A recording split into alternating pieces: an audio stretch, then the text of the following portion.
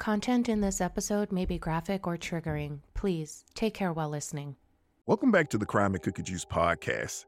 Family, I know you guys will not believe this, but this is our 13th episode. We've been doing this now for a whole 13 episodes, guys.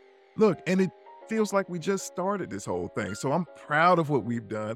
I'm proud that we've made it this far because, hey, we are just really getting started. Is that right, my partner? 13 episodes. Funny. I mean, it does feel like we're just getting started, but it also feels like episode 300 because, you know, we got full-time jobs and part-time jobs and there's another part-time job. Exactly. And it's like, like only episode 13, but it's pretty cool. It's been really awesome to just see all of the feedback, all of the reviews. We are really enjoying it. So I'm excited for what's to come, all the guests to come, and super excited about our guest tonight. Oh, yeah. Our guest tonight is going to be spoiled lately. I know, right? I know. This has been a wild ride for me too, partner. You know, look, I can't say no to anything. I hadn't said no to anything, but I'm enjoying. No, it does feel good that we still get a little bit of FaceTime together because, look, we've been through a lot these past 5 years, and of course, we're not hoping to see it end. So I'm glad we finally put the foot down and decided that, hey, we're going to do this podcast because, look, it gives us a little bit more time together, and we get to meet some amazing Right? people. That's what I love. One is normally by this time when we're off season, I'm super missing you. And we'll talk, but we don't really get a lot of the FaceTime. And now I just don't miss you at all because I see. We'd be mad at each other talking about, God damn it, Chris. Lately it has been a little with dealing with technology and stuff. I'm like, Chris, I wish you lived right here so you could just come in and fix this for me. But that, and yes, absolutely, us being able to pick people we want to interview and talk to them about things going on. And this week we have another author who also has a podcast. So very exciting stuff. Do you want me to go ahead and introduce him now? Because he's sitting here waiting and ready. I know. We're talking like he's not here. Look, guys. Yeah, Fatima, you go ahead. Since you were the one that got our guest on, I would love for you to introduce. All right. Well, everyone, tonight we have a super special treat. It's interesting how on Instagram you meet these people, you start to follow, you start to admire them and their work. And they're just so personable that you almost feel like you know them, like they've become your friend. It's a lot like our fans to us because fans DM me, I respond, and a lot of fans have become like friends of mine, but I've never met them. This is one of those people, if you DM him, he responds. And then I kind of freak out and get excited because he's a little personal hero of mine. And I just can't help but think, it's so weird. It's like a parasocial relationship. Like we don't really know each other, but we know each other and, it's awesome. So I'm so excited to introduce, he's known as Los Wit on Instagram, LOSWHIT. His name is Carlos Whittaker. And Carlos is joining us tonight from his home in Nashville, Tennessee. Carlos is an author, speaker, storyteller, bringing hope to humans all over the world by cultivating spaces where people are free to engage in genuine dialogue and do good together. And that's honestly the best way to describe it. He just engages people in genuine dialogue. He speaks from the heart. So welcome, Carlos, to the Crime and Cookie Juice podcast. I'm here. Yeah. That wonderful introduction. I literally, ever since we started talking about this, Fatima, it's been like, I can't believe this is really happening. Like I've been on 17 podcasts the last week. Okay. So the last week, because I'm in like book launch mode. Right. And Fatima, like I was like, this was the one. I just kept seeing it on the calendar. It's coming. I get to like hang out with you two because it's just so different from anything that I've done before. So I just appreciate you letting me talk to your people. This is a lot of fun. Yes. That's so cool, man. Look, bro, it is good to have you on this podcast, man. Fatima always turns me on to just great things. And she turned me on to your book. And then when I started hearing about who you were, tuned into a couple of podcasts and then started really indulging myself into what you're putting out there, bro. I love it, man. You keep doing it, man. Yeah. Listen, everyone. Carlos puts out positivity. That's what it's all about. And that's what we need more of. That's what Chris and I are always about. And we have a lot in common. Carlos speaks a lot about his faith And that is something that Chris and I have not shied away from on the show, on the podcast. Chris and I both are raised in the faith. We are both believers. And that is a big part of why we are so committed to social justice and why we're so committed to wrongful convictions and doing reasonable doubt and what we do now. This is a podcast. We talk a lot about crime. And yes, we talk a lot about bourbon, and we'll get into that briefly. But it's not to just indulge in the crime that's happening around us. It's not to instill any more paranoia, anxiety, depression. And I hope that our listeners don't go away with that. We have a lot of listeners who say that this helps them a lot, because as we're talking about crime and we're talking about things that have happened, we're also talking about mental health. We're also talking about the best thing to do when you have to consume this information, because let's be honest, you can't not consume it nowadays. You can open up your social media to try to have an escape and a laugh, but you're going to see everything that's happening in the world right now. And it is heavy, very heavy. And so Carlos is this light on social media that decides to address the difficult conversations, but also give us hope. And that's what he does in his latest book. He said he just launched a book. And yes, it's been like a week, Carlos? Yeah, 7 days tomorrow. Oh my gosh. Man. And I saw today, you already have to go back into reprint for the third time. The third reprint. I mind blowing. Pretty excited. That's awesome, amazing. Man. The book is called How to Human: 3 Ways to Share Life Beyond What Distracts, Divides, and Disconnects Us.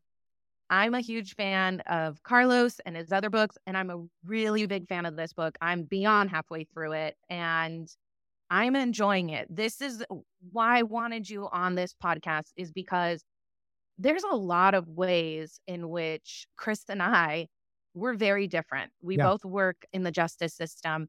Chris has a background as a police officer, homicide detective, and I've always had the background as a criminal defense attorney. One thing you will never see are those two people working together. Right.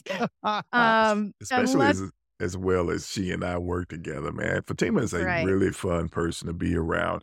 I know her heart. I know how she feels. I know how driven she is for social justice issues, and I'm driven the same way. But we just come from different sides of the field. And then we want to talk to you about that, because I think that you can add a lot to this conversation. But before we get into that, we have a little bit of cookie juice to talk about. So, hey, Carlos, since you are our special guest tonight, I would love to know, what kind of cookie juice did you bring in with you?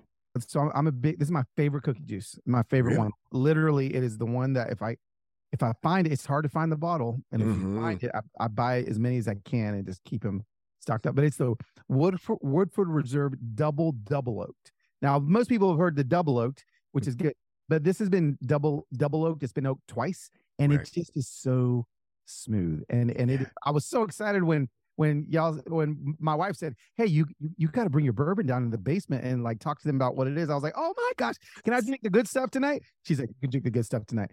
So yeah, that's it. That's what I like to drink. Cheers. Yeah. Oh man, that's good, man.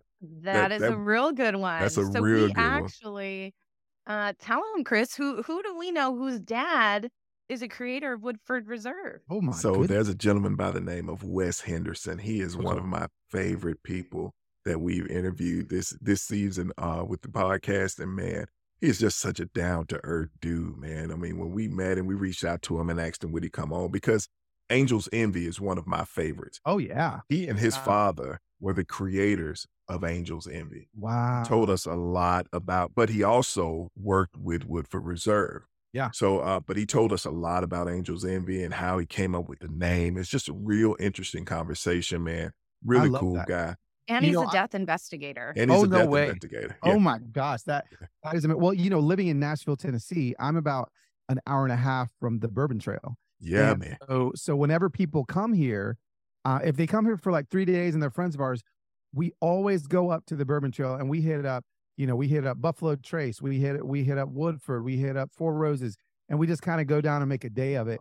And so yeah, I'm like a big bourbon guy. So we're coming. We're planning the Bourbon Trail. Yeah, Chris has been planning. I want to join. Well, Wes said he would meet us, right? Yeah. Okay. And Sounds so like a we'll party. get like all the gang drinking some bourbon. That'd be exciting. I love Four Roses. That's my jam. Yeah. Oh, I yeah. love Angel's Envy. Mhm.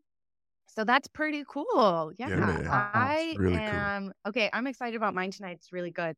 Bourbon blender on. And so Oh. she was teaching us how to describe bourbon better. Because Okay, Chris so and I always I ain't going to use smooth no more. What am I using? Tannins. What is it, Because Chris? it's the I tannins. can Yeah, it taste opens the up the tannin. tannins. That's what makes it smooth.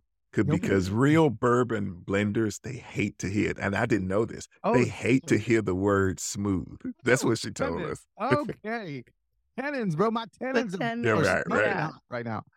So I have a really cool one tonight. I'm excited about. I've been trying. I wasn't a big bourbon person until meeting Chris and years ago when we started Reasonable Doubt. So I keep trying new ones, and friends just keep giving my husband different whiskeys, which is really cool. That's great. Tonight I have, look how pretty this bottle. It's called Nika Whiskey from the Barrel, and it's a Japanese whiskey. Japanese whiskey. I was about to say It's that. Japanese. It's kind of almost like a sake.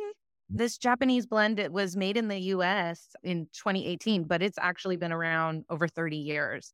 Blended by Nika Whiskey Distilling Company, a Japanese whiskey, and it's good. It's good. Yeah, I like yeah. it. Mhm. Okay. It's sweet. I like it.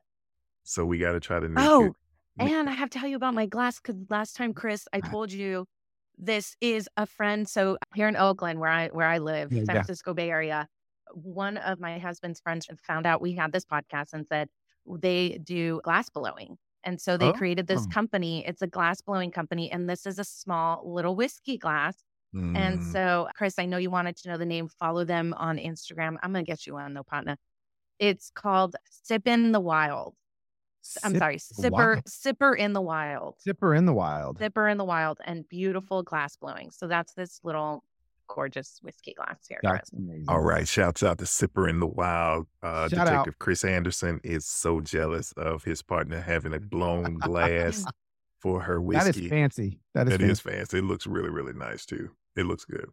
All right. What are you drinking, Chris? All right. Here it is. So look, tonight is a very special night. It's one of those nights where we bringing out the big guns. So Carlos, just for you, bro, I brought out the big guns. Oh, okay. This is a bottle of Eagle Rare, and it is a 10-year-old bottle when I purchased it. Eagle Rare, especially here in the South, and you know how hard it is to find certain bourbons. It's extremely, extremely hard to find for me.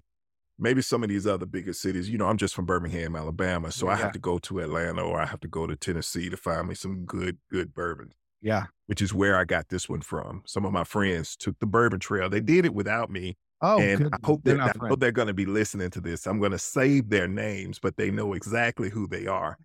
They went up through the bourbon trail just on a whim, and then they called me back and said, hey, we on the bourbon trail, Chris. Is there anything that you would like? I said, where are you going? What's your Cash App?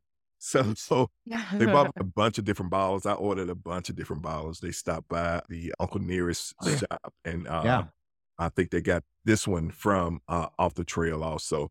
Okay. But it's a 10-year-old bottle. When you put a little ice in there, it really opens up the tannins on the liquor. Mm-hmm. Yeah, it is not one of those spicy liquors, but it is smooth on the front end, very caramel and sweet on the back end. You'll love it.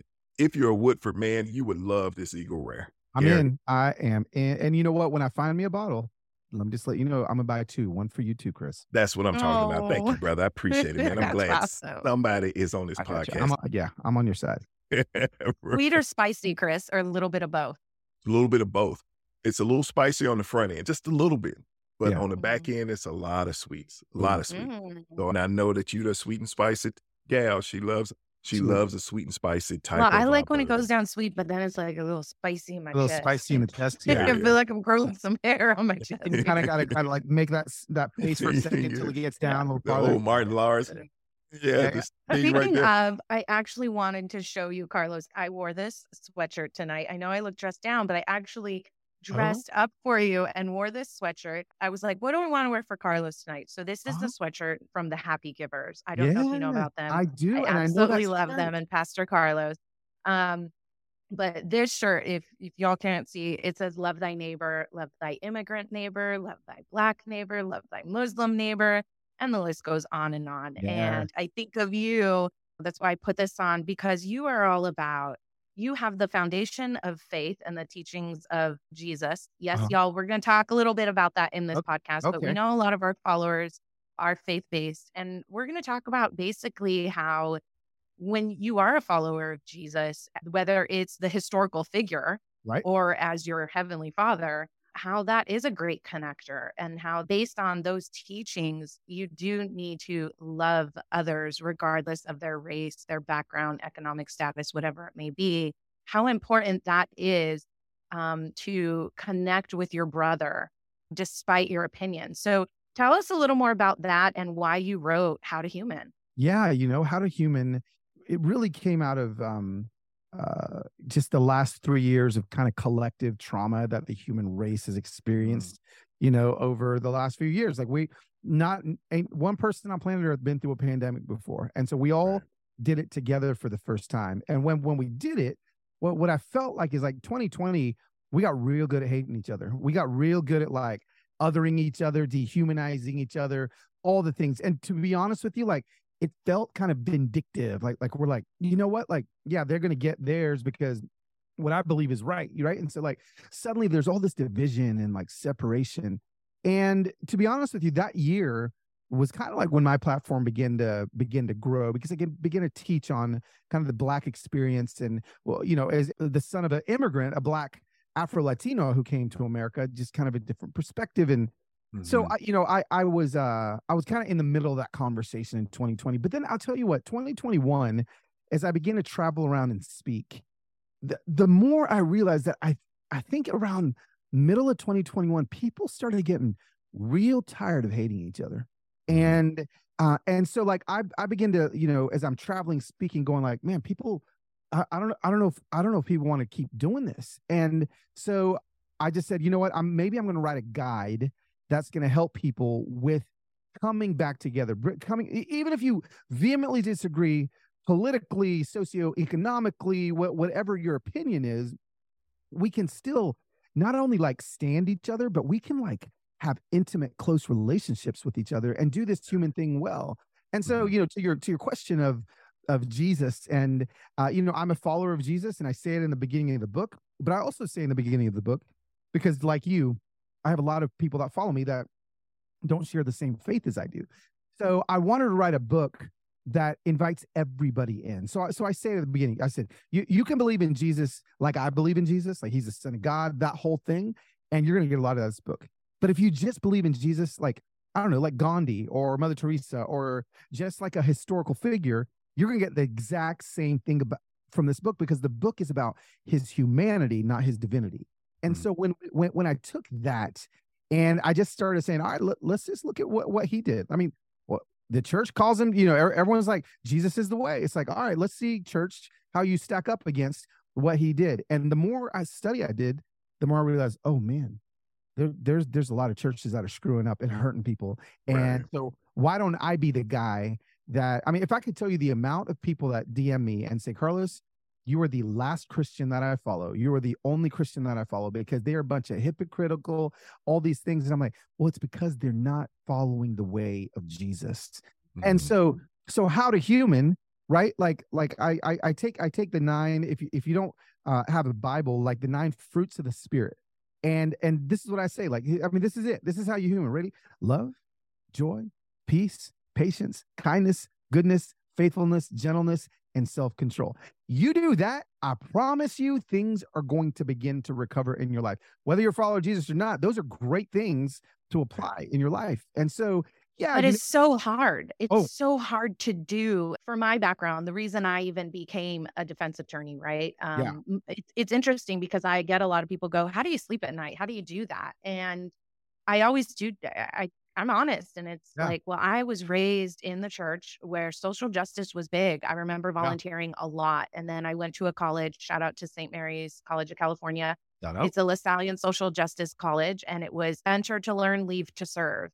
And it was all about social action. And so it's kind of followed me through my whole life with the foundation of that was what Jesus preached, right? Feed the poor, the oppressed, befriend the accused. And so often, especially in the church too, there's these cliques, and you get people who are, oh, you're just so perfect, and you want to appear so perfect from the outside. And that's not really what it's about. It's about being uncomfortable, not comfortable. And Yes. so that's what really, and Chris and I will say this all the time for people who watch our show, for people who follow us. This isn't a job for Chris and I. I'm not a criminal defense attorney just as a job, and Chris isn't a homicide detective as a job. We call it our ministry because That's both good. of us believe that we are following a calling, no matter how Yeah. much we try to. Because trust me, Chris and I have tried to I take, know that's take right. other paths, right? Ones that maybe aren't so hard, so heavy. Because this is heavy and it does wear on us. But the only reason we do it is because we truly believe in justice. Yeah. Mhm. And Yeah. something I loved, Chris, that Gilbert King said last week, we got to interview a Pulitzer Prize winning author, Gilbert King, who wrote some fantastic books and has a great podcast right now. He's fighting for a gentleman who's accused of basically, he's wrongfully convicted. He was accused of murdering his wife, convicted. And he said social justice and fighting for somebody who's been wrongfully convicted, that there's no political agenda there. It Right. doesn't matter Right. whether you're Republican, Democrat, you are fighting for justice, and that has no agenda. And I love that because that's Chris and I. That's how we Mhm. can come together. Yes. Yeah, That's how all your listeners can come together, because that's not a absolutely. red thing or a blue thing. That's Mhm. not a Christian thing or a Muslim thing. That's a human thing. That's a Right? human thing. That's A right. human thing. And it is a reflex and a reaction that is inside of all of us. I talk about in the book, I talk about how, like, we all have that human reaction to rescue.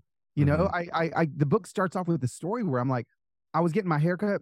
I was like 5 years old, and me and my mom saw a kidnapping actually happen in the mall. We saw a dude running with a little kid that wasn't his, and we saw a lady screaming, chasing after him.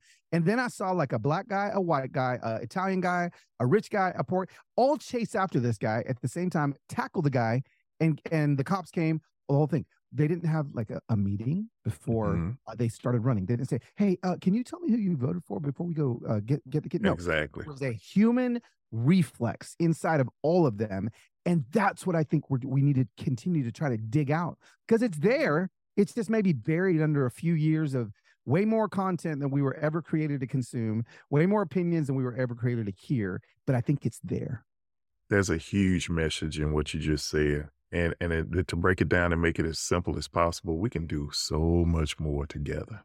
Yes. If we just sit down and work together, if we're all rowing in the same direction, we can get so much more done, man. So I love the story. Love the story. Yeah. And Chris, you've taught me that so much too, because I come in oftentimes when we were doing the show, in the end, Carlos, like Chris and I have to agree on whether or not we're going to help somebody, whether or not we believe they are wrongfully convicted.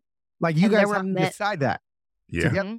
together. Okay. We Yeah. have to come to terms together. So we both look at the evidence together and we decide, look, we think this person could be wrongfully convicted. We don't know for sure, but we want to help them. We want to leave them with an investigator, an attorney, appeals lawyer. Wow. But we have to have a meeting of the minds. And there's so many times where I do get distracted as a defense attorney, because my job is not normally about making sure the person's actually innocent. It's just about defending them zealously, right? Yeah. So Chris would give me that reminder, is this person actually wrongfully convicted because they're innocent? Let's talk about that. Let's look at that. What's the pointing to? And there would be times we'd have to have some difficult conversations. Yeah. He's coming from one side, I'm coming from the other. I understand that he's had to hold families who, after he finds a victim and he goes through all that, letting families know, I'm going to put this person behind bars who did this to your child, to your loved one. And that's a tough job. And then on the other hand, I have to hold the hands of families who are afraid that their loved one's going to be taken away forever, that's it, their life is ruined. And so we both have an interest in justice and doing right by people and family, but we are coming from two different sides. And our agendas do tend to, sneak in a little bit. So we would have to come together, and he and I alone, 4 seasons together, would do that. And it always felt right. It always felt like we were in one mind, one accord, but it was difficult to do. And all it takes is sitting down, having conversations, having dialogue where you can try to connect, because it's not going to be easy. And so many times it wasn't. I would say, I got to get up. I need a breather. I'm just too involved. And Chris is very even keel. I love that about my brother. He'd just be like, partner, you go take as many breaths you got to take. I'll be right here when you come back. Right and I'm here. like, It'd be like 4, we'd be like 4 or 5 o'clock in the morning, man, and the sun is Yeah, about to yeah, come like up, 3 and we like cookie juices in too, like, right. I just gotta go to bed. Yeah. So, yeah, it's not easy, and that's I guess that was my main question too. Sometimes I feel so uplifted when I watch your videos and I read a book like this, and then you walk out and there's somebody who's being a bigot or Yep. someone who's just Mhm. Dehuman. driving in front of you and they've got a certain flag or something on the back of their car, and you're just like, I can't. Yeah, yeah.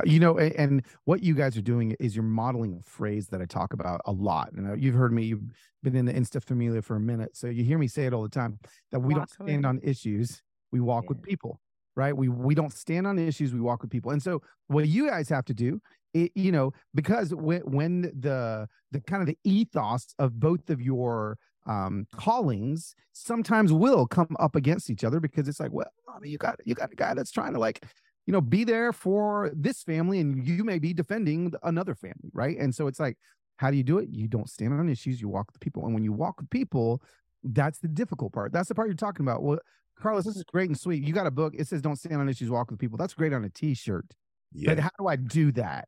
Right? right. Like how do I actually do that? And I tell people all the time, you just have to get close. And that's the hardest part.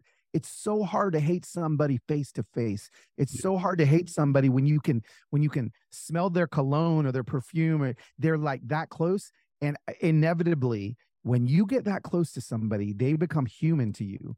And at that point, it's like, okay, well, maybe it's not you that I hate. Maybe it's the idea that you represent that I hate. Right. And so Right. suddenly you're able to now have deeper conversations. I say all the time, like, people, my book is divided into 3 sections: be human, see humans, free humans. And the see human piece is like, people want to see people from like a mile away with like a telescope or binoculars. It's like, well, I can see him. And it's like, no. That's not how you do this. Like, if you keep doing that, you're never going to get to the don't stand on issues, walk with people. You have to get close. Proximity is what heals. Proximity is the thing that is going to get us there. And you're right. It's not a bumper sticker. It's not a t-shirt. It's not something that's easy to do. That's why I had to write a freaking book, because Right. there's more to it than just the catchphrases, right? And so, Yeah. like, you got to put handlebars on it. You have to get uncomfortable, and you have to risk something of your own in order to rescue a relationship. And so, for me, I man, there's a guy here in Nashville that just moved to town. He's got like 2 million Twitter followers.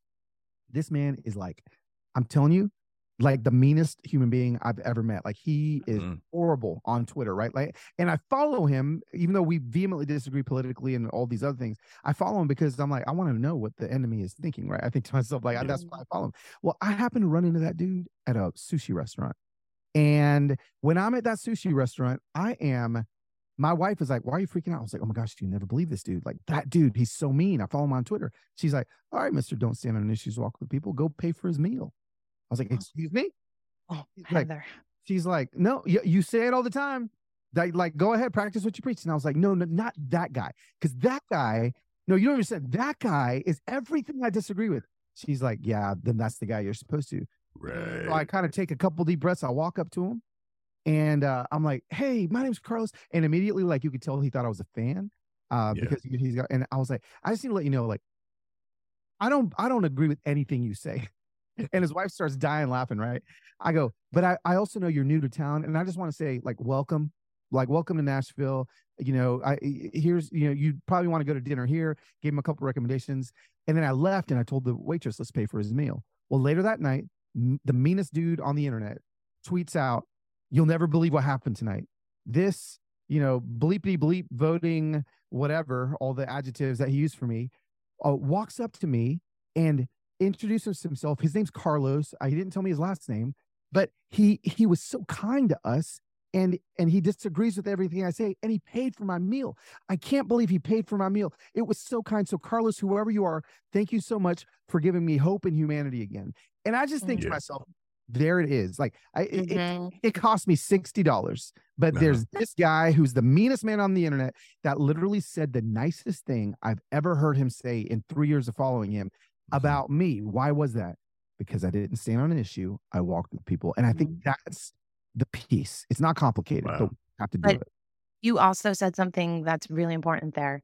You restored his hope in humanity. Yes. Which means he is angry and He's he is angry. unhappy because he's losing hope in humanity. Yeah. And that's a Mhm. lot of us. That's a lot. When we are working with wrongful convictions, I Mm, get so angry mm. when we turn on the news and another young person has died at the hands of the police. I get so angry when women are abused and murdered by men I get so angry. And I go to a place where I start to lose hope in humanity.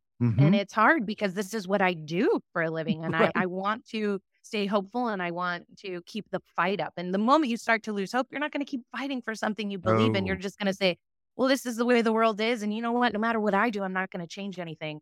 But I mm, just don't believe that. I do Yeah. believe that even if it's one small person, Yep. one little deed like you did, paying for his dinner or just loving on people when Yeah. they're angry. Sometimes I get people, some of our followers, and they're so loyal and amazing, but they're going to disagree with things. Yeah. And I get some who are just really angry that I don't believe in the death penalty. And Right. I will just have dialogue with them about, it's really economic reasons. And I live in Yeah. California, so Yeah. we Yeah. pay Yeah. a lot to keep this facility running when nobody's actually getting executed, but we won't Right. go there. Or bail reform or whatever it may be, right? The inequality and obviously Black and brown men in prison Mhm. versus other individuals, right? Right. And so Right.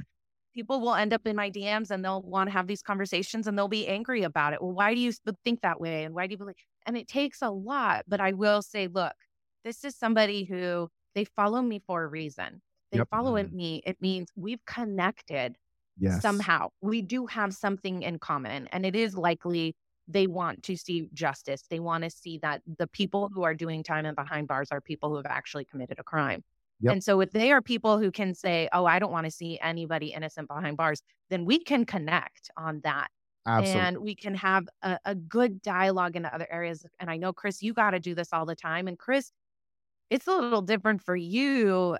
And I haven't even asked you this week. We haven't had a chance to have this conversation. But, right now we have the Tyree Nichols, Mm. yeah, situation. I mean, let's just say what it is. This young man it's a murder. he Tragedy. was murdered at the Mhm, hands of 5 police officers who also happened to be Black. mhm. I gotta ask, brother, how are you dealing with that this week? Is Mm. there conversation in your DMs? Like, how are you feeling? Absolutely, there have been conversations. I don't know if you know this about me or not, Carlos, but I'm an instructor at a college, along with, of course, I'm the chief of police there also, but I'm an instructor too.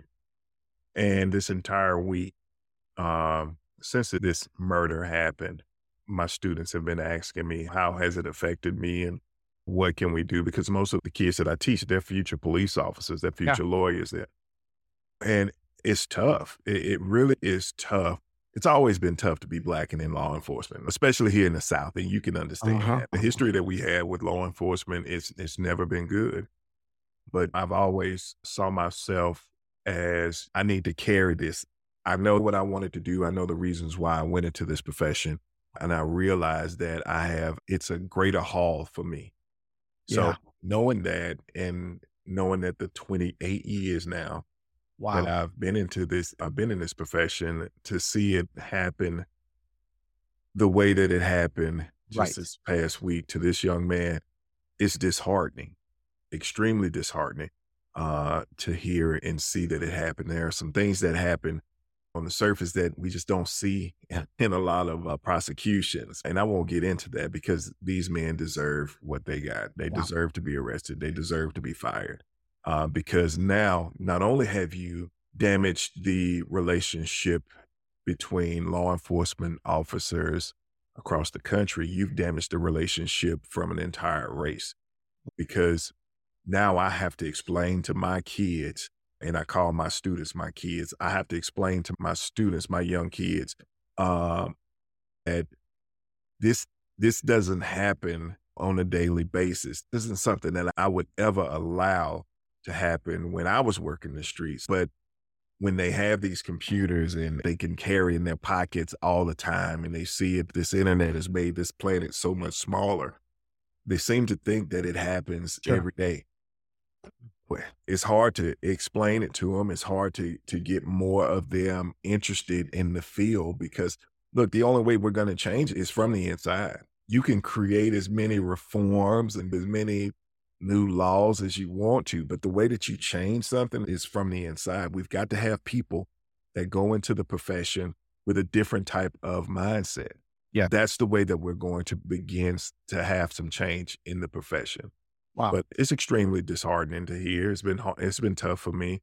Do you think it is a law enforcement issue? It's rooted in the departments. I don't think so.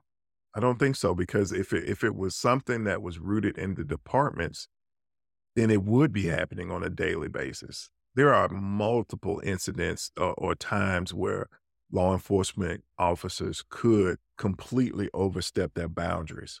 I mean, literally thousands of incidents where they could, and it doesn't happen. So that to me makes me believe or understand that this is an issue with certain people. And this is an issue with people that are not willing to say something in the face of wrong. Even if it is your friend, even if it is somebody that you work with, you know wrong is wrong. What they did to that young man was wrong. It was extremely wrong. And someone should have stepped in before it even got to that point. Do you think it is an issue of they're not holding one another accountable and their egos are getting in the way? They're angry in the moment. This person was trying to run from them. I think it's angry in the moment more often than not. I think it's a lapse of judgment that happens in the moment. So yeah, I don't think that it's, look, we've had a lot of these incidents that happen, and each one of them, I can talk about specific times where something should have happened. There should have been someone on that scene that said, look, stop, just get in. I got him. Give me him. There's been plenty of times where, like, I supervised I won't say they were aggressive group of guys, but they were some guys that we went out with the worst of the worst. And I'm not talking about your traffic guys, the guys that are out burglarizing houses. No, everybody that we went after, they were murderers. They were robbers. They were people who had just committed the worst crime in humanity. And we have never gotten a complaint of excessive force. That's because we teach and we taught and we taught, and we would have meetings beforehand. If you feel things are getting out of place, we had a policy that, look, if you see your partner and he's got a guy that's giving him a bunch of back talk or tried to run on him, and you see it getting a little bit overly aggressive, you tap him out. You have to tap him out. Tap him out, bring somebody else in, and let cooler heads prevail. I mean, it's simple. It was a simple policy. Now, before I took over that unit, they had plenty of complaints coming in, plenty. But when your leadership sets a standard and your men follow, you can have a unit like that exists in every department across the country. And this is a good example of why a book like this is just so important for us right now, because a lot of people are so angry and different people taking different stands. You still have the people who are like, well, defund the police altogether, and it's a police issue. And then you have other people saying, well, Black Lives Matter, what happened? There's so much a discourse out there right now. And not just that, just hearts breaking, right? This is another young man who cried out for his mom. And the thought of that as a mother gets me every time. And as somebody, Chris, you have a son, a Black son. So I know you can connect on both sides, but how do you restore hope and faith in the people when it comes to the police? So good. Every interaction that you have with another human being is an opportunity to restore the faith. And you have to look at every interaction that you have as such. And it's not going to be something that happens overnight. It can be damaged. In one incident, it can be damaged. But every law enforcement officer has to think about it. Every interaction that you have with another human being is an opportunity to change their mindset about you as a law enforcement officer and everybody else that wears that badge. And we've got to take that into account. And I mean, no matter what this person has done, no matter how this person lives, you have to think of it as such and act accordingly. It's not hard. It's not hard. And you're always that example, which is why I appreciate you having the tough conversations every time something like this happens, especially from your perspective. It's important, but you don't shy away from calling people out when they have the wrong policies or the wrong training or whether it's the way they handle a evidence crime scene or a situation like this and the way they handle arresting somebody. So I think it is really important that your voice is heard and that you do put it out there. And when you do your lives and you address these things, it even restores hope for me. That restored hope for me when you said that. Look, it's hard, man. It's hard to hear. It's hard to see, but we've got to have people that are willing to call it out. I have absolutely no problem with calling it out. And the only reason I haven't said anything before today about how my feelings towards it is because I knew we were going to do the podcast, and I just didn't want to, usually, you know me, usually I'm the one that I want to see the entire video. I don't have to see the entire video on this one. Right. This one, you got to call it out right now. Those men, they murdered another man. Doesn't matter what color he is. What you did to that man was murder. And now other law enforcement officers, me and my 28 years, guys with 50 years and the guys with 1 year, will have to carry the baggage that you've left behind. Every single call, every single time we go out and talk to people. I got a woman right now that is accusing my man of harassment, and she brings in this case to help further her statement to the leadership staff at my college. I mean, these are the after effects of what these men did. That's something that I have to care. I have to answer her questions. I'll contact her. And when I go in and I speak with her, I will always remember that, hey, this is an opportunity to change the mindsets of one person. And changing the mindset of one will lead to two. And that two will lead to four. That four will lead to 8, and so on. And that's the way we have to do it. I love that. Yeah. Because that applies to so many things, right? I mean, even saying you're a Christian nowadays, people will say like, what kind of Christian? I'm like, well, I'm like non-denominational now. And, I grew up Pentecostal. So, I mean, woo, let me tell you, if anybody knows Pentecostals, they are like, we're a little crazy. We're a little crazy. Y'all, Pentecostals, they love some Jesus, boy. Yeah. they listen to cookie juice too. I'll be honest. I mean, for me, I don't fit in a box. And I've told my followers this, I'm not going to fit in your box. I am a brown girl from the Bay Area, California. I am the granddaughter of Latino immigrants. I'm a woman. I am a mother, and I'm also Christian. And it's really difficult to just fit in a box. It's unfortunate we do have to pick a box sometimes, right? We do have to pick a color. Are you red? Are you blue? And you may not stand on all those issues. And it's unfortunate because you're held to that. Well, you voted for this person, you associate with that person. It's like, not exactly. But I'll admit, I do that to other people, right? You voted for so-and-so, I'm associating you with that person. And it has caused so much division, especially the past few years. And like you said, I just have this fatigue from it where I just want to love on people regardless of where they come from, where they stand on any issue, because love is so much more powerful than hate. It is. And I think, hearing you, and I really do appreciate everything that you shared, Chris, because, I know, it is hot right now. It is touchy right now. There's a lot of passionate opinions. And I think rightfully so. There's a lot of people that are thinking about these things. But what you said that I love is it's the whole getting close piece. It's like every interaction you have face to face, breath to breath with another human being is an opportunity for you to show, hey, look, I am law enforcement and I am a human and you trust me, right? And they're like, yeah, I trust you. And it's like, wow. And then so you get another one and another one. And just like you said, Fatima, even as like a Christian, right? Like I said, every interaction I have with somebody, they're like, you're a Christian? And I'm like, yeah. And suddenly they're like, oh, well, maybe. And then they have another one and another. And so like it's the way back to humaning correctly is one interaction at a time. And so we want to feel like this is just going to be like snap our fingers and everything's it's going to be one interaction at a time, multiplied over and over again. And I think we can start to rebuild some trust. Yeah. And you really do live that, Carlos. I have to say, I want to use this example. So Martin Luther King Day, which I just loved, right? And because I was feeling deflated that day. I felt like it's another MLK Day. We're all going to post our quotes. What's really going to change? that doesn't even make me feel good anymore, right? It's just there's got to be something else, because everything we see on the news every day, I'm in that worn out place, right? And the year is just beginning. It's like, man, I need some more restoration than this. Seriously, it's And you, January.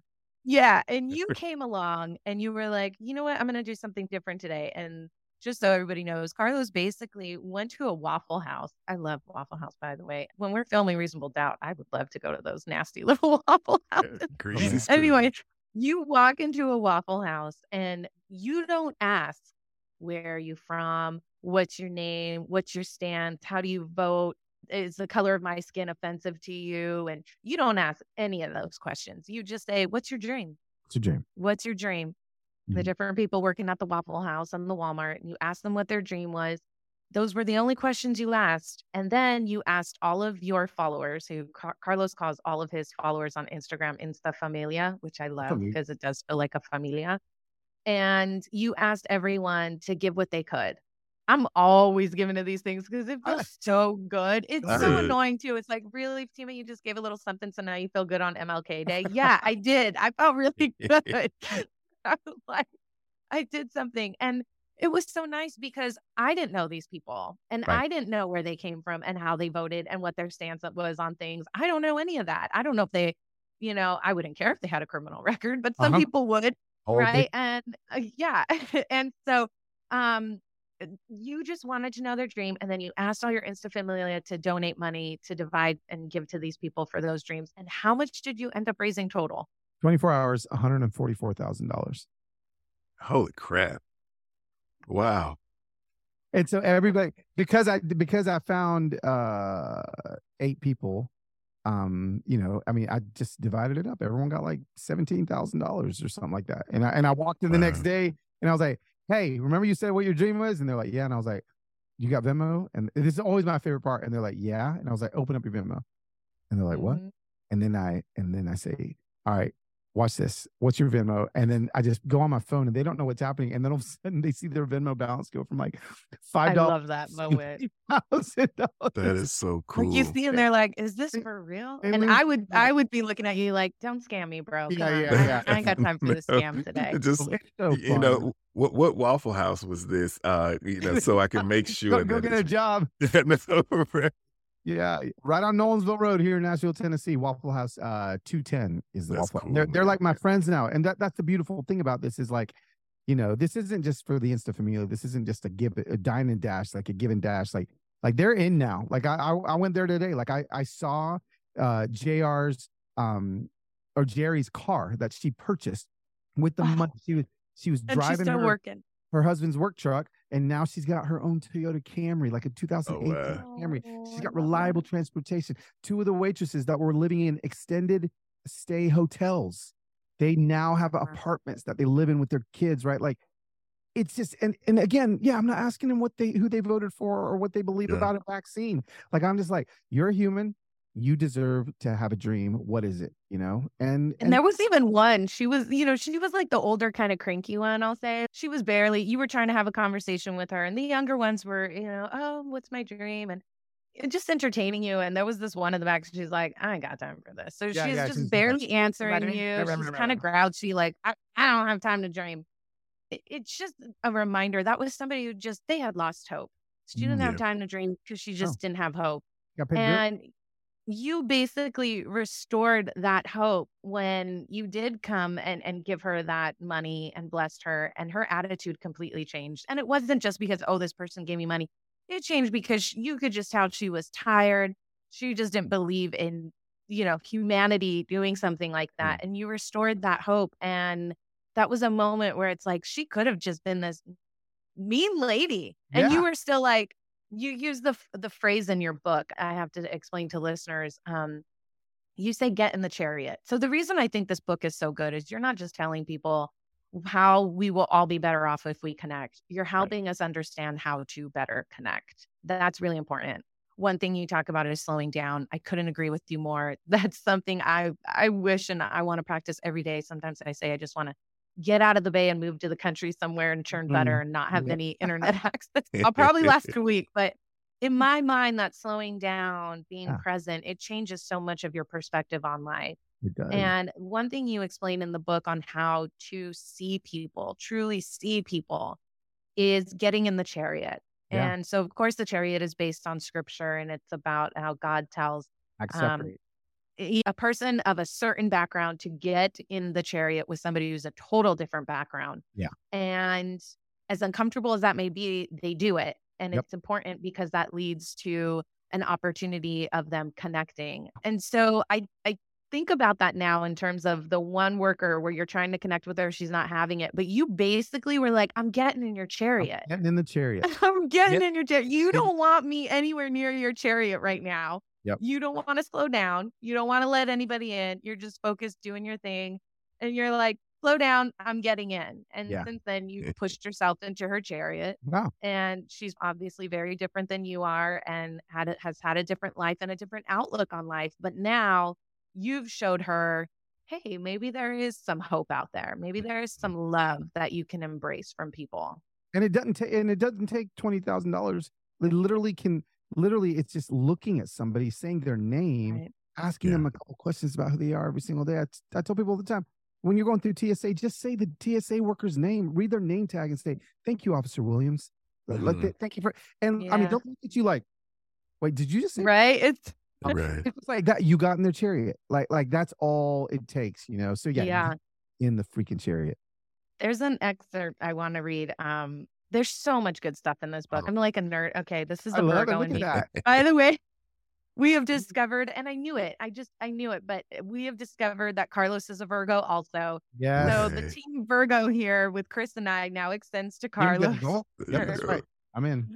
I knew it, Carlos. Every time I see you on there, I told you one time, I feel like you're the male version of me. Probably. So many levels.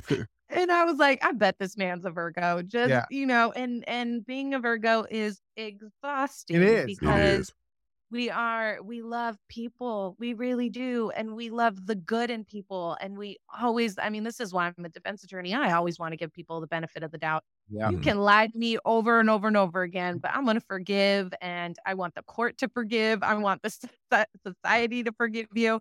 There's this drive to want to heal people and the world. And so I saw that in you. And that's one of the reasons why I'm really enjoying the book. But something that I think stayed with me that you pointed out is something that we all have to understand right now. It's kind of toward the beginning of the book. You wrote this on your Instagram at one point, and you said, before our reaction to tragedy was hammering our thesis through our thumbs upon the 6 inches of LCD in our hands, before our reaction was preparing our essays as to who to blame for the world to see, before our reaction was getting our talking points from our favorite political pundit, before our reaction was to question those who mourn, before these phones made us a little less human, our human reaction was to sprint into the dust. Our human reaction was to link arms together. Our human reaction was to check on our neighbor. Our human reaction was to mourn with those who mourn. We had a human reflex of unity. It's an actual reflex inside us all, and it's still there, I promise. We just have to dig a little. You see, these phones aren't the problem. Our opinions aren't the problem. There were plenty of opinions in 2001. It's simply that those two mixed together in moments of crisis have made us a lot less human. So as we look back at 9/11, as we remember and mourn the loss, maybe we remember what it felt like to have a reflex, to unite instead of divide, to heal instead of harm, to believe instead of blame, to hope instead of hate, to see instead of slander. It's in us. We just have to dig a little. That's good, man. Who wrote that? It's Man, so know, good. right? This guy, Carlos Whittaker, wrote it. I'll have to introduce you. So profound. But that's something you wrote on the anniversary of 9/11. And it's so true when you say things like that. You also point out when COVID first started, the way we were all united. Because I remember painting a rainbow and putting it in my window. And, we're in this together. And I lived in this apartment complex in San Francisco. And every day at like 5 o'clock, we would open the windows and we would sing I Left My Heart in San Francisco. It was like something that everybody would do in San Francisco. And you'd just be shouting to your neighbor across the way. And you never even looked at them on the street. And they've been in that window the whole time. And you've just ignored them. And now suddenly you're like, how are you? Do you need sugar? Yes. Do you need a beer? I have plenty, too much of that. But it's so true that in those times, we came together, and it Yeah. didn't matter. Nobody across the nation cared about political party in that moment. And then the division It started. was 17 And it's days of goodness. 17. right. Yep. And it's been since then, this division. Yeah. So I love this book and your teachings because it's a reminder that we can get back there. Yeah. And it is, like Chris said, you just have to be that one example. All it Yeah. takes is that one. Is it? And Yeah. that you are that change on your platform, right? Yeah. Oh, yeah. It's and the biggest thing that I've learned through communicating with people that don't agree with me in whatever it is that no matter how angry somebody is at me, they have a hard time hating me when I open up my camera app in the DMs when they've just blasted me and called me all sorts of names, and I record a 15-second video and I'm like, hey, it's Carlos. I just wanted you to see my face real quick. I do this all the time. I do this every day. You do? They'll write me a paragraph. Like they don't even think I'm ever gonna read it. And I'm like, and I just want to say like I'm sorry if you feel like I'm hurting you, or if in some way I just want to tell you I'm sorry. And I say that. And listen, Carlos. 99.99% of the time, these people not only like retract, but they become some of my strongest followers. They become some because Right. why? Because I saw them. I saw I saw past their reaction to the trauma that is causing the reaction. And so like that is just the lesson. It's like there's always more behind the story that you can get to. And sometimes all it takes is like just look them in the eye, and they're not expecting it, you know? So yeah. I get it. And I appreciate it. There is a lot that you have in common with people outside of just your gender and your race. And Yes. you can find that common ground, and you may not agree on everything, but that's part of what makes us all wonderful. We're all going to fight for what we believe in. We're going to stand up for things, and you're going to have people on both sides, but it's about coming together, working together. Our show, Reasonable Doubt, was produced by a Jewish guy, and it starred a Black guy and a Latina who were on complete opposite sides of the criminal justice system. And Chris and I, we always tried to like see both sides, but our producer was very journalist, like black, white, like hardcore. And so we would have to get him to realize empathy and compassion.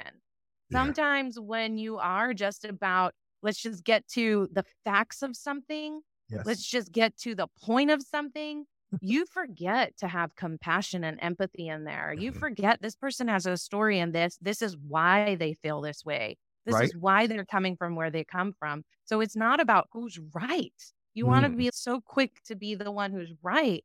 Yeah. But how about the opportunity you have along the way to actually just extend compassion?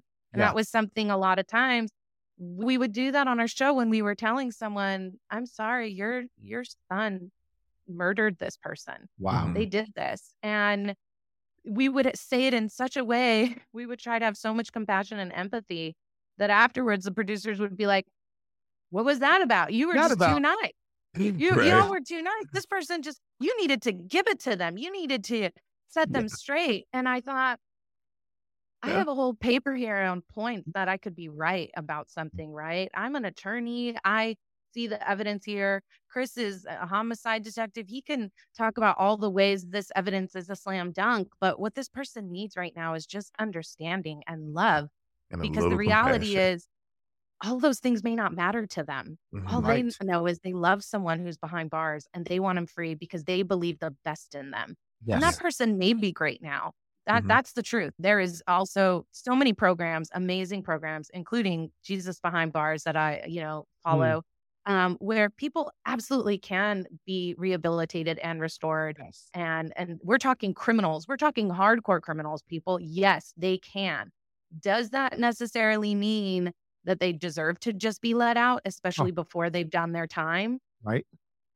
Even as a defense attorney, I'll say no, because that's just it. If they did the crime, they're doing the time. And if it was, a fair sentencing, then all you can ask is for somebody to do that time to finish it out. And then that's justice. When they're free or they're paroled, hey, that's the justice system. That's it. Right. Yep. But that's why we try to put, and you preach this in the book, not preach it, you encourage, you teach it, compassion and empathy. And the only way we're going to have compassion and empathy. The only way we can have that is by seeing people, by getting close to people. It's it. Yeah, that's it. You have to get proximity. You have to get close, put down the binoculars. And when that happens, that's when this humaning thing begins to take place. I love it. Dude, I'm inspired. Yeah, after talking to you, man, I don't feel like I'm doing enough, man. I want to do more, dude. Oh my God. Let me tell you. Hold on, Chris. Let me just, Chris, if you do any more, I'm going to get on a plane to Birmingham and I'm going to pull you by whatever little hairs you have right now if you do any more. First of all, you are a mentor to young Black men. You are a part of that program. What is it called, by the way? The 100 Black Men. 100 Black Men. You give so much time to that. You wrote a book on your case. You just authored a book that's going to be coming out called The Case. And it is about how a case really affected him. But you talk about how now that helps you place the priority and importance of your family and other things. You're co-authoring a book on law enforcement and mental health. You are a family man. You are a man of God. I swear, if you do one more thing, Chris, I'm not going to have time for this podcast with you and I'll be done. All right. I'm sorry. Okay. But still, no. But you're right. We can always do more. It's truly inspiring to sit back and listen to some of the things that you're saying, Carlos. It really does. I hope that the people that listen to this podcast, first off, I hope that they go out and get your book because I've been, if you notice, I've been looking down at my phone because I'm trying to find it now so I can order it to my house. Hey, you also get like a 5x7 photo of me that you can put on your nightstand when you order. Yeah, exactly. Well, yeah. That sounds. I don't know how I feel about that, but I'm on the cover of your. I did feel today like there were people that because the book just came out, people are Instagramming themselves reading the book, right? And it's like on the beach and like it in bed before you sleep or in the carpool line, and I just keep laughing because like my face is on the cover of the book, and I'm like. Is it weird that I'm just like my face is hanging out with everybody everywhere? I'm like, just don't be reading my book like on the toilet, like like just make sure that we're not in those kind of spaces together, Dude, I can just about tell you probably will be in the toilet. Yeah. Probably. Come on, that's where all you men do your thinking and that's writing. Right. That's right. This is the most calming place there is. No, I appreciate the plug though. No, I appreciate it.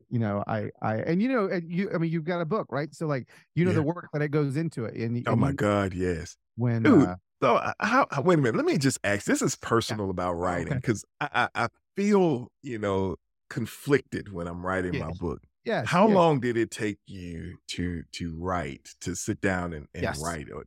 Okay, yeah. So, how to human. Now, listen, Chris, like this is How to Human is my 5th book. Okay. So, this is 203 pages. Every book's different. This book, I always tell aspiring authors this, like it takes 80% of my time to outline the book.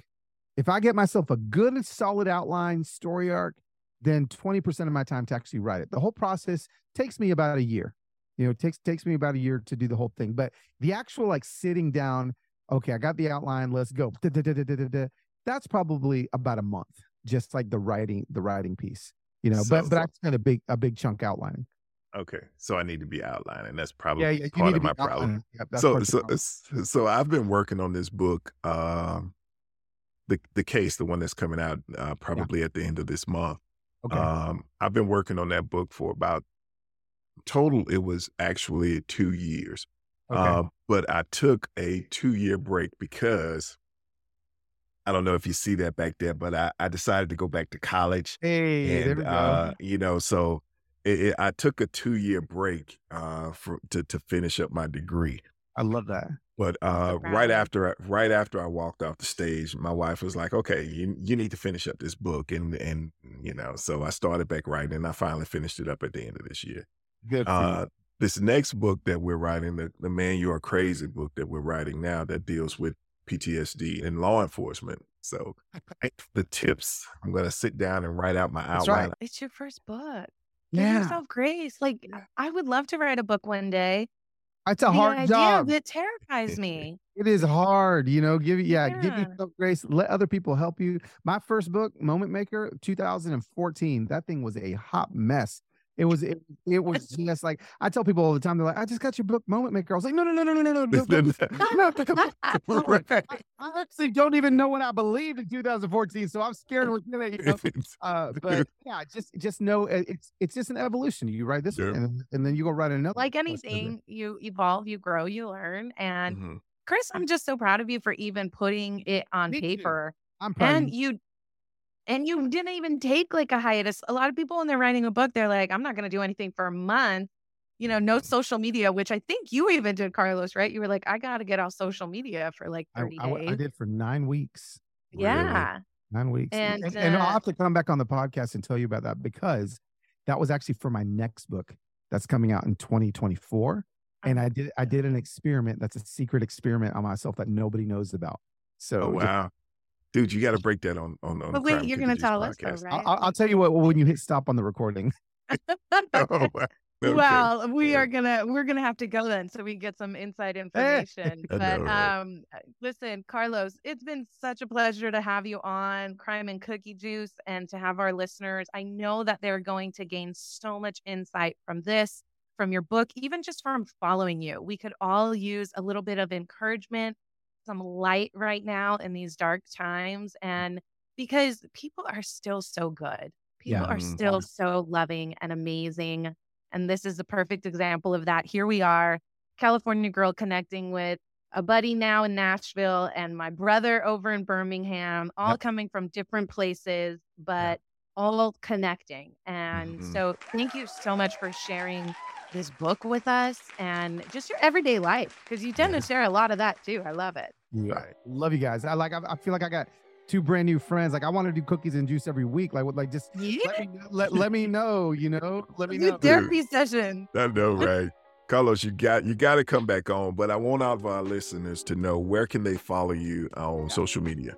Yeah. So Instagram's probably the main place. At LOSWHIT, Los Wit is where I'm there. And then Twitter, I'm on there too, but I always tell people like Instagram and Twitter is like Dr. Jekyll and Mr. Hyde when it comes to like who I am. Like on Twitter, I am like angry. I am like complaining. I'm like yelling at politicians. On Instagram, I'm like, hey everybody, let's just get together. So like, you're not the only one. You are not the only one. It's like Twitter, I get a little bit more riled up, but yeah, just do that. And then also I got a podcast called Human Hope. That comes out every Thursday. I'd love for people to hop over there, jump on the Human Hope bandwagon. And yeah, that's all I do every single week is just try to give people a little bit of hope. So. That's what I'm talking about. And family, there you go. Another amazing episode of the Crime and Cookie Juice podcast. Look, go out, get the book, How to Human, Carlos Whittaker. You've got to follow him on Instagram. Stick with Instagram. Yeah, right. And give me your podcast name again. Human Hope. Human Hope, the podcast. Thanks again, family, for joining us for the Crime and Cookie Juice podcast with your host, Detective Chris Anderson. And attorney Fatima Silva. We'll see you next week where we'll have more crime. And sip more cookie juice. Good night, y'all. Good night.